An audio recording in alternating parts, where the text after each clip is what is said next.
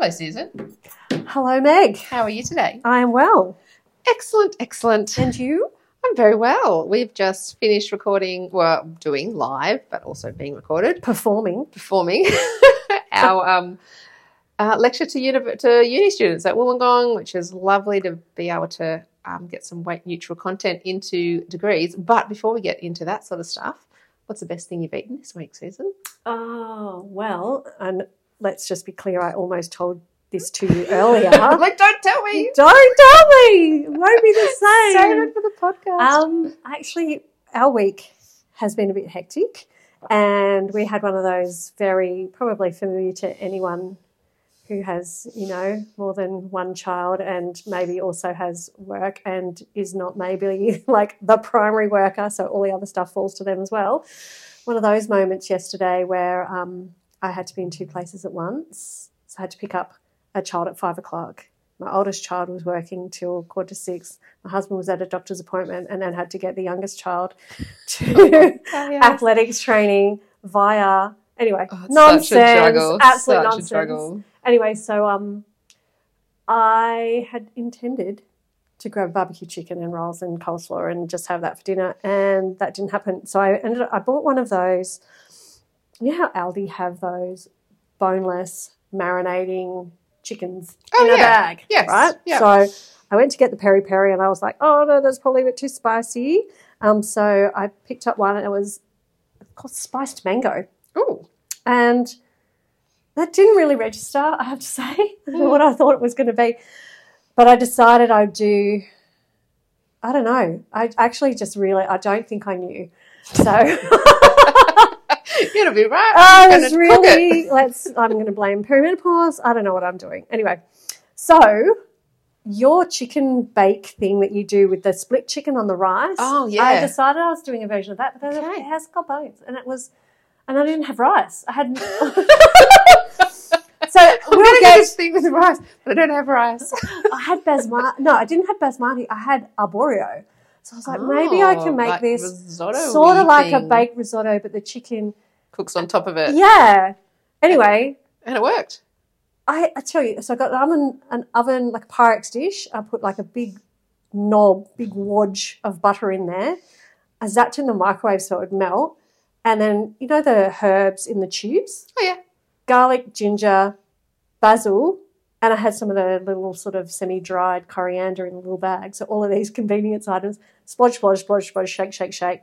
Tossed it through the butter and like a decent amount of salt. And then I put a cup and a half of the arborio rice and tossed it all through so it was sort of all covered.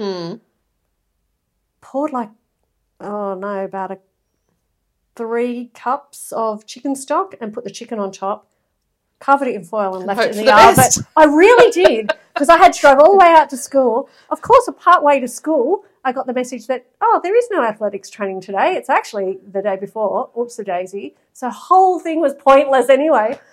But by the time we got home, it was completely cooked. But it wasn't a risotto. It was much more... Like when you do risotto. Starchy, but it was almost like a congee type of... okay, right. Ricey and delicious. So delicious. And you'll never be able to do that again. Never again. It was absolutely fantastic. Oh, that's right. I chopped up some I chucked a capsicum in there as well. And, it was beautiful. I reckon I could do it again. I reckon, I've got a sense of...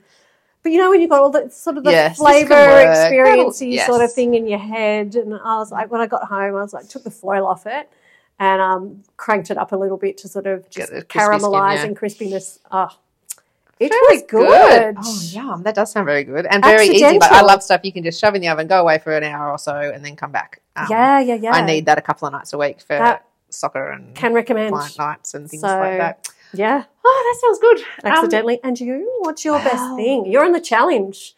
I'm on the recipe tin challenge, which I am loving. It really is actually doing what I wanted it to do, which is to kind of get me out of my cooking rut and out of boredom and start getting interested again in cooking and thinking through stuff.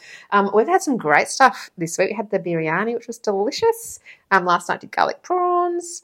yum. Yeah, so Yeah. good, and it was really really quick, like super duper. But the biryani was a little bit fiddly for a Monday night, if I'm honest, especially because I couldn't find fried shallots anywhere. But I had some shallots because of the time I couldn't do the beef Wellington. Oh, yes. And so I made my own. I looked up a recipe for fried shallots, but again, that's a sign that I'm getting out of my rut. Yeah, right? because you wouldn't have done that. No, They would have I would have gone- been like, too hard. I'm not making that. I'll just make a spag bowl. Yep. So that was that was delicious.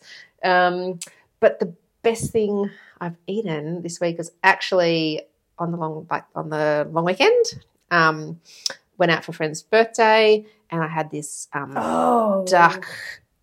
I think they said it was air dried duck breasty thing, and it was delicious. And it was on a little bed.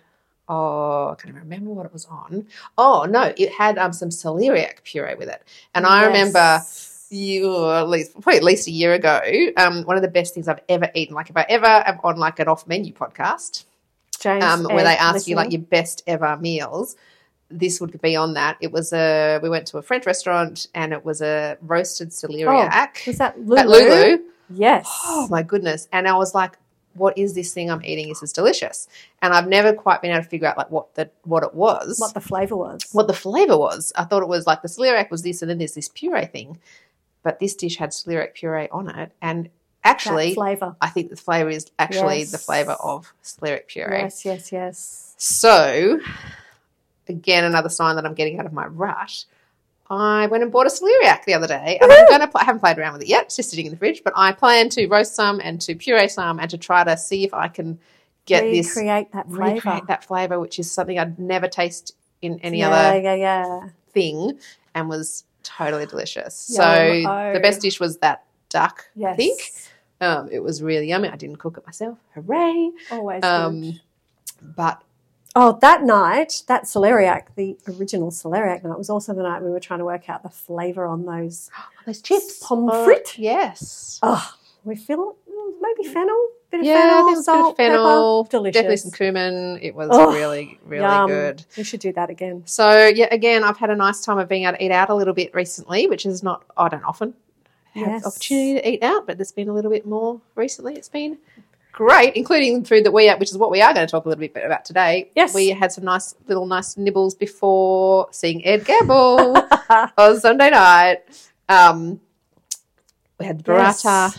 That was lovely, squid, wasn't it? And that was delicious. And that lovely flatbread. Oh, yeah, with garlic and oil and deliciousness. So a good food week all round. Mm-hmm.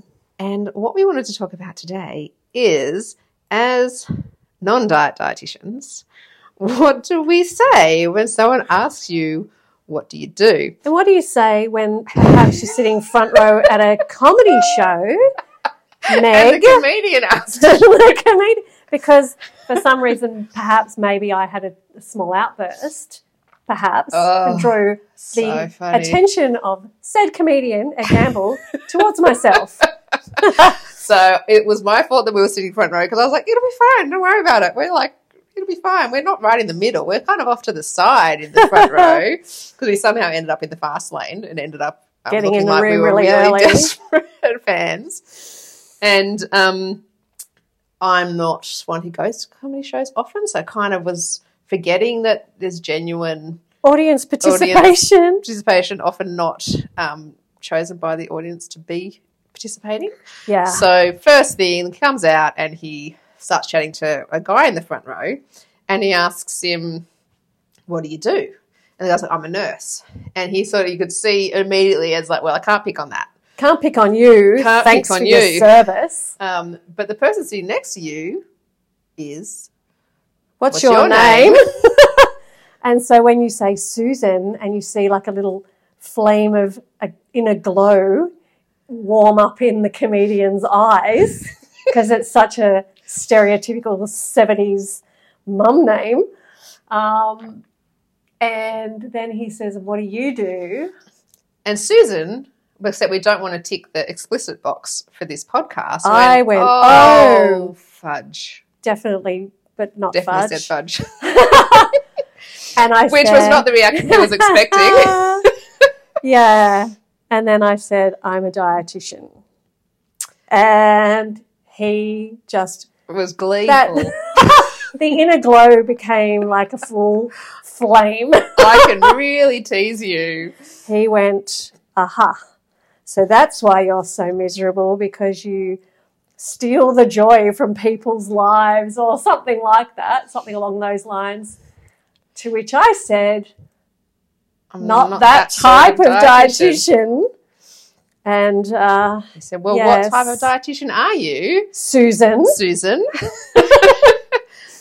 And I said a non-diet dietitian, by which stage he had sort of been walking away across, and he pivoted. He turned on his heel and said, what the fudge? And he's a non-diet dietitian. Do you mean you're just a bad dietitian? And, yeah. Anyway. So it got us thinking about how hard it is. How hard it is to explain what it is we do and what it is that we don't do, and why is it so hard. And a lot of that is because of basically, historically, dietitians have wanted to position themselves as the food police, as the experts, the food police, the people who tell you what you should and shouldn't do and judge you when you don't eat well. If you think of most dietitians who are on sort of your Today shows and your Sunrises, it's very much about what should we not be eating this winter. And if you Google dietitian, you will see women in white coats in front of a cornucopia basket of vegetables. Laughing or with salad. holding a basket of fresh produce. Or, yes, laughing at salad. So the image of dietitians very much reinforces and is reinforced by the idea that we are the weight loss practitioners of the world. Yeah. And then later in Ed's show, he does a bit about a buffet breakfast, and he's like, so Susan, how many calories is in this breakfast? And I was shrugged, put my hands in the air. I don't know. And I'm not judging you for eating a breakfast. Yeah, especially if you're pretending at that moment to be a French pastry, speaking in a French accent. Yeah, so, it was fine. It was fine. But, we understand why people think that about dietitians. And, when in social things, or even when you're meeting other health professionals, we feel like as non-diet dietitians, we do need that disclaimer of I'm not a food police dietitian. I'm not. And like you said, often we'll go straight to the description of, oh, I'm an eating disorder dietitian. Which is not really exactly right, because I've worked with heaps of people who don't have eating disorders, fussy eating kids, exactly. People with disability. It's absolutely not all that we do, but it does stop people going, oh, you're judging what I'm eating, or, oh, I need to see you. Yes. Or, oh, like just all those sort of stereotypical that, we're going to be able to help change their body size or make them healthier. Yeah. But there is that, I think, not only is it sort of, it can be a bit hard to, in a nutshell, like a shortcut describe what we do. I think it's also something that is perhaps a barrier to people seeking out support from a dietitian when they're struggling with their relationship with food. Like, it isn't maybe someone's first thought that I should speak to a dietitian because of that idea of, well, the stereotype of what do dietitians do. And, I guess how would you describe the difference that might happen in the room? What would be different for somebody if they're seeking out seeking to work with a non-diet dietitian, perhaps from what they might expect a dietitian does? Yeah, and I think the other flip side of that is what people who come expecting you to be a traditional sort of dietitian who is going to be potentially judgy or tell prescriptive. And then, I remember so clearly I had some parents come in. They've been referred by the paediatrician about weight concerns for their daughter, who I think was about 12 or 13 at the time.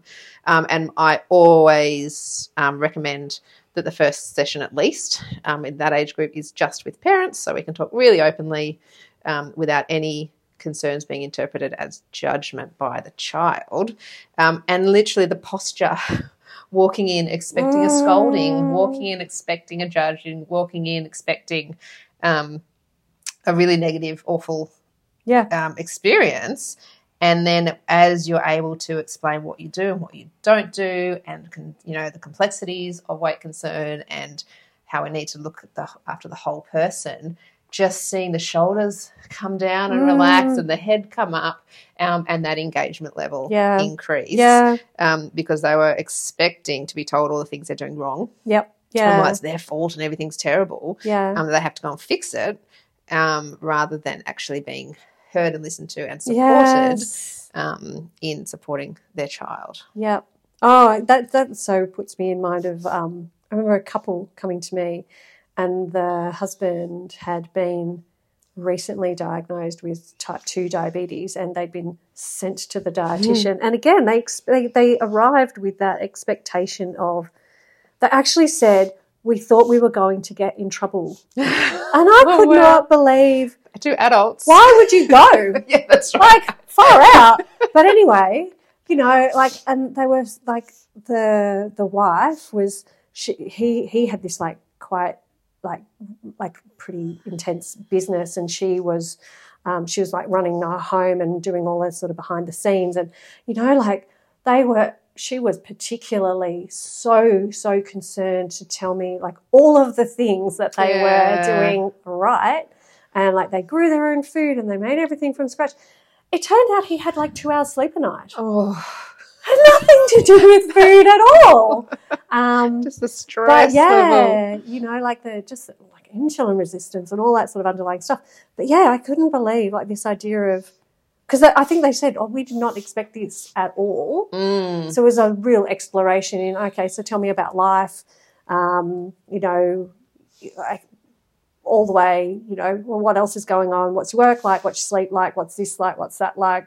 Tell me about the day. Tell me about food, what's your history, blah, blah, blah, blah, blah. And, they were like, this is not what we expected. I was like, what did you expect? We thought we were going to get in trouble. Yeah, wow. And then I think there's the other people who expect or want the meal plan, want the prescriptive thing. Yes. Tell me what I need to do. Tell me what I need to do. And often it can be like a bit of a slow burn or a bit of a gradual progression towards, well, what's going to happen if I do that? Yeah. If I do give you a go and eat this, or what's going to happen on Saturday? What's going to happen? How is this going to be different to what you've from tried anything before? Else? Or because there is that thing sometimes where people will go, I've done everything. You're my last hope. Oh, no. And, that somehow maybe a dietitian might have some magical inside info that isn't available in a, healthy food guide magazine from the supermarket. It's probably not $4.95 anymore. But, like a meal plan and like a calorie restricted diet is a meal plan and a calorie restricted diet wherever it comes from, whether it's from a supermarket magazine or from a degree qualified dietitian. They're the same. So often it's not education / information deficit. Oh my goodness! So it was funny. Talking to my husband started a new job recently, and so it's chatting to people. What does your wife do? She's a dietitian. And so the immediate assumption. So she tells people what they should eat. And he's like, well, no. Do you know sort of what is associated with healthy outcome? Like what should what should you be eating? They're like, oh yeah, we all know that. We all know, eat plenty of fruits and vegetables and balance and all these sort of terms that sort of fly around. Moderation, all of that. Yeah. If that's all it was, there would not be dietitians. We would be not required. Yes. If it was just about giving information, because you can get information anywhere, but if you can get actually an understanding of what drives your choices, what drives your behaviours, what your actual barriers are, what your food values are, all of these sorts of things. I'm like, what has maybe separated you from that? Yes. Absolutely. If rather than it just being willpower. Oh gosh, yes. how long has there been like a bit of a tenuous relationship with food and body, and like where did that start and where did you first hear those things? So I guess this is sort of, I guess, talking about like what would we do in the room as such, what could people expect if they were to work with a non-diet dietitian. And it's not that nutrition doesn't ever enter the conversation. It's not like check your nutrition degree at the door. No, we use our medical nutrition therapy skills. Yeah, that's right, we do. But only when it's actually useful and necessary. And maybe like it's sort of not what we lead with, but trying to work out, you know, what the story for this person actually is, you know, what matters to them. You know, what's the current way that, you know, food is, you know, a hassle for them? How's that showing up? What does it cost? Yeah. You know, what's it stopping them doing? How would they like things to be? Yeah. And then we might be able to identify areas where we can help with skill development, whether it be reconnection with appetite cues or some understanding of the way they feel with different foods. Of course, if there are particular medical conditions that have we have a good understanding of sort of a diet-disease relationship, well, then with an understanding of all that other stuff, we can look at some strategies individually for addressing those from that really.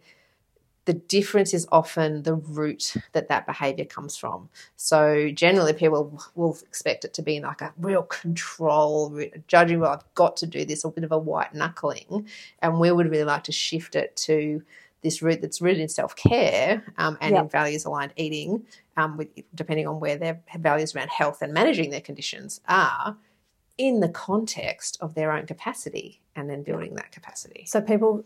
You know, that's where information is useful. So here is this information. These are strategies or tactics or like foods or nutrients or whatever that may be more or less useful, more or less health enhancing. How would you put this into practice? How would you make these changes in a way that's actually supportive, that's sustainable, that's enjoyable? So, you know, it's really, like you say, grounded in self-care, self-compassion, and there's an element of choice. So, you know, not doing it for the approval of the dietitian, not doing it because the dietitian thinks it's a good idea, but that you're making changes from a place of like having a really good understanding of yourself, your history, and, you know, what's going to be beneficial for you. Yeah. So if you're a dietitian listening to us and you're sort of trying to think of your elevator pitch or how can, you know, if you get put on the spot, what do you do for a living? It is helpful to think through that. I've had different iterations in time. Obviously, in a comedy show, when your brain goes blank anyway, is probably not a place you're going to come up with anything, and it's not about you. But in general, it can be really helpful to think about that. Something that I talk about quite a lot is I try to operate in the space if there's a problem between someone and their relationship with food, which is impacting on their health and well-being. We try to hang out in that space and help people improve their relationship with food and therefore improve usually their dietary quality as well. If I don't want to just talk about the eating disorders side of things, it can be really tricky because it is really nuanced and undoing people's assumptions takes longer than 10 seconds. It really does. It really does. And, you know, like at a comedy show saying you're an eating disorder dietitian when the comedian kills the mood. The comedian has just decided he can't pick on a nurse. Probably doesn't do much for his bit. But yeah, it got me a lot of amusement though. The whole show. Sorry, Susan. I'm going to get a T-shirt made. Sorry, Susan. Ed Gamble. But yeah, like if you're not a dietitian and you're listening to this and you're listening to this from the point of view of, me and food, somehow we're not friends anymore, and you're wondering who might be a help, looking out for a non-diet dietitian. And if you think you want to get in deeper to that, and, maybe seeing a dietitian is not something you're ready for one-on-one, but you want to do a bit of the groundwork before then, we're also coming up to announcing the launch of our short course. Looking like it's probably launch date around 27th of July. I can't remember when we decided. I think it's term 3. July. Must be July. Yeah, we're doing discussions around during term, during holidays. What works for people? So if you're listening to this and you hear us say 27th of July and you're like, Meg and Susan, that's terrible. That is the worst possible date you could possibly. Please let us know. Because we haven't put anything in motion yet. But yes, we've been talking about our course. We have our content written. We're going to do it. It's going to be across 4 modules, and it's going to be that real groundwork of understanding relationship with food and, you know, how it's been disrupted and how to bring it back into some sort of repair. But yeah, we haven't pushed dates out there yet. So hop on our mailing list or follow our socials, Meg and Susan, which is probably how you found this podcast. Anyway, and yeah, there'll be more updates coming out about that in the near future. But if we never put a date to it, we'll never do it. That's right. Exactly. We both love a deadline. So at this point, 27th of July looks like will be our launch date, which means the weeks leading into that, you'll probably see a lot more of us clowning around on social media. Actually, it'll probably be me. Let's be honest, you're much better at that. It's not Meg's favourite place, social media, so it'll probably me. But yeah, so if you want to know for sure, like Meg said, get on our mailing list. You can sign up at our website, which is www.megandsusan.co. But yeah, thanks for listening to our latest ramble, little chat. Have a great week.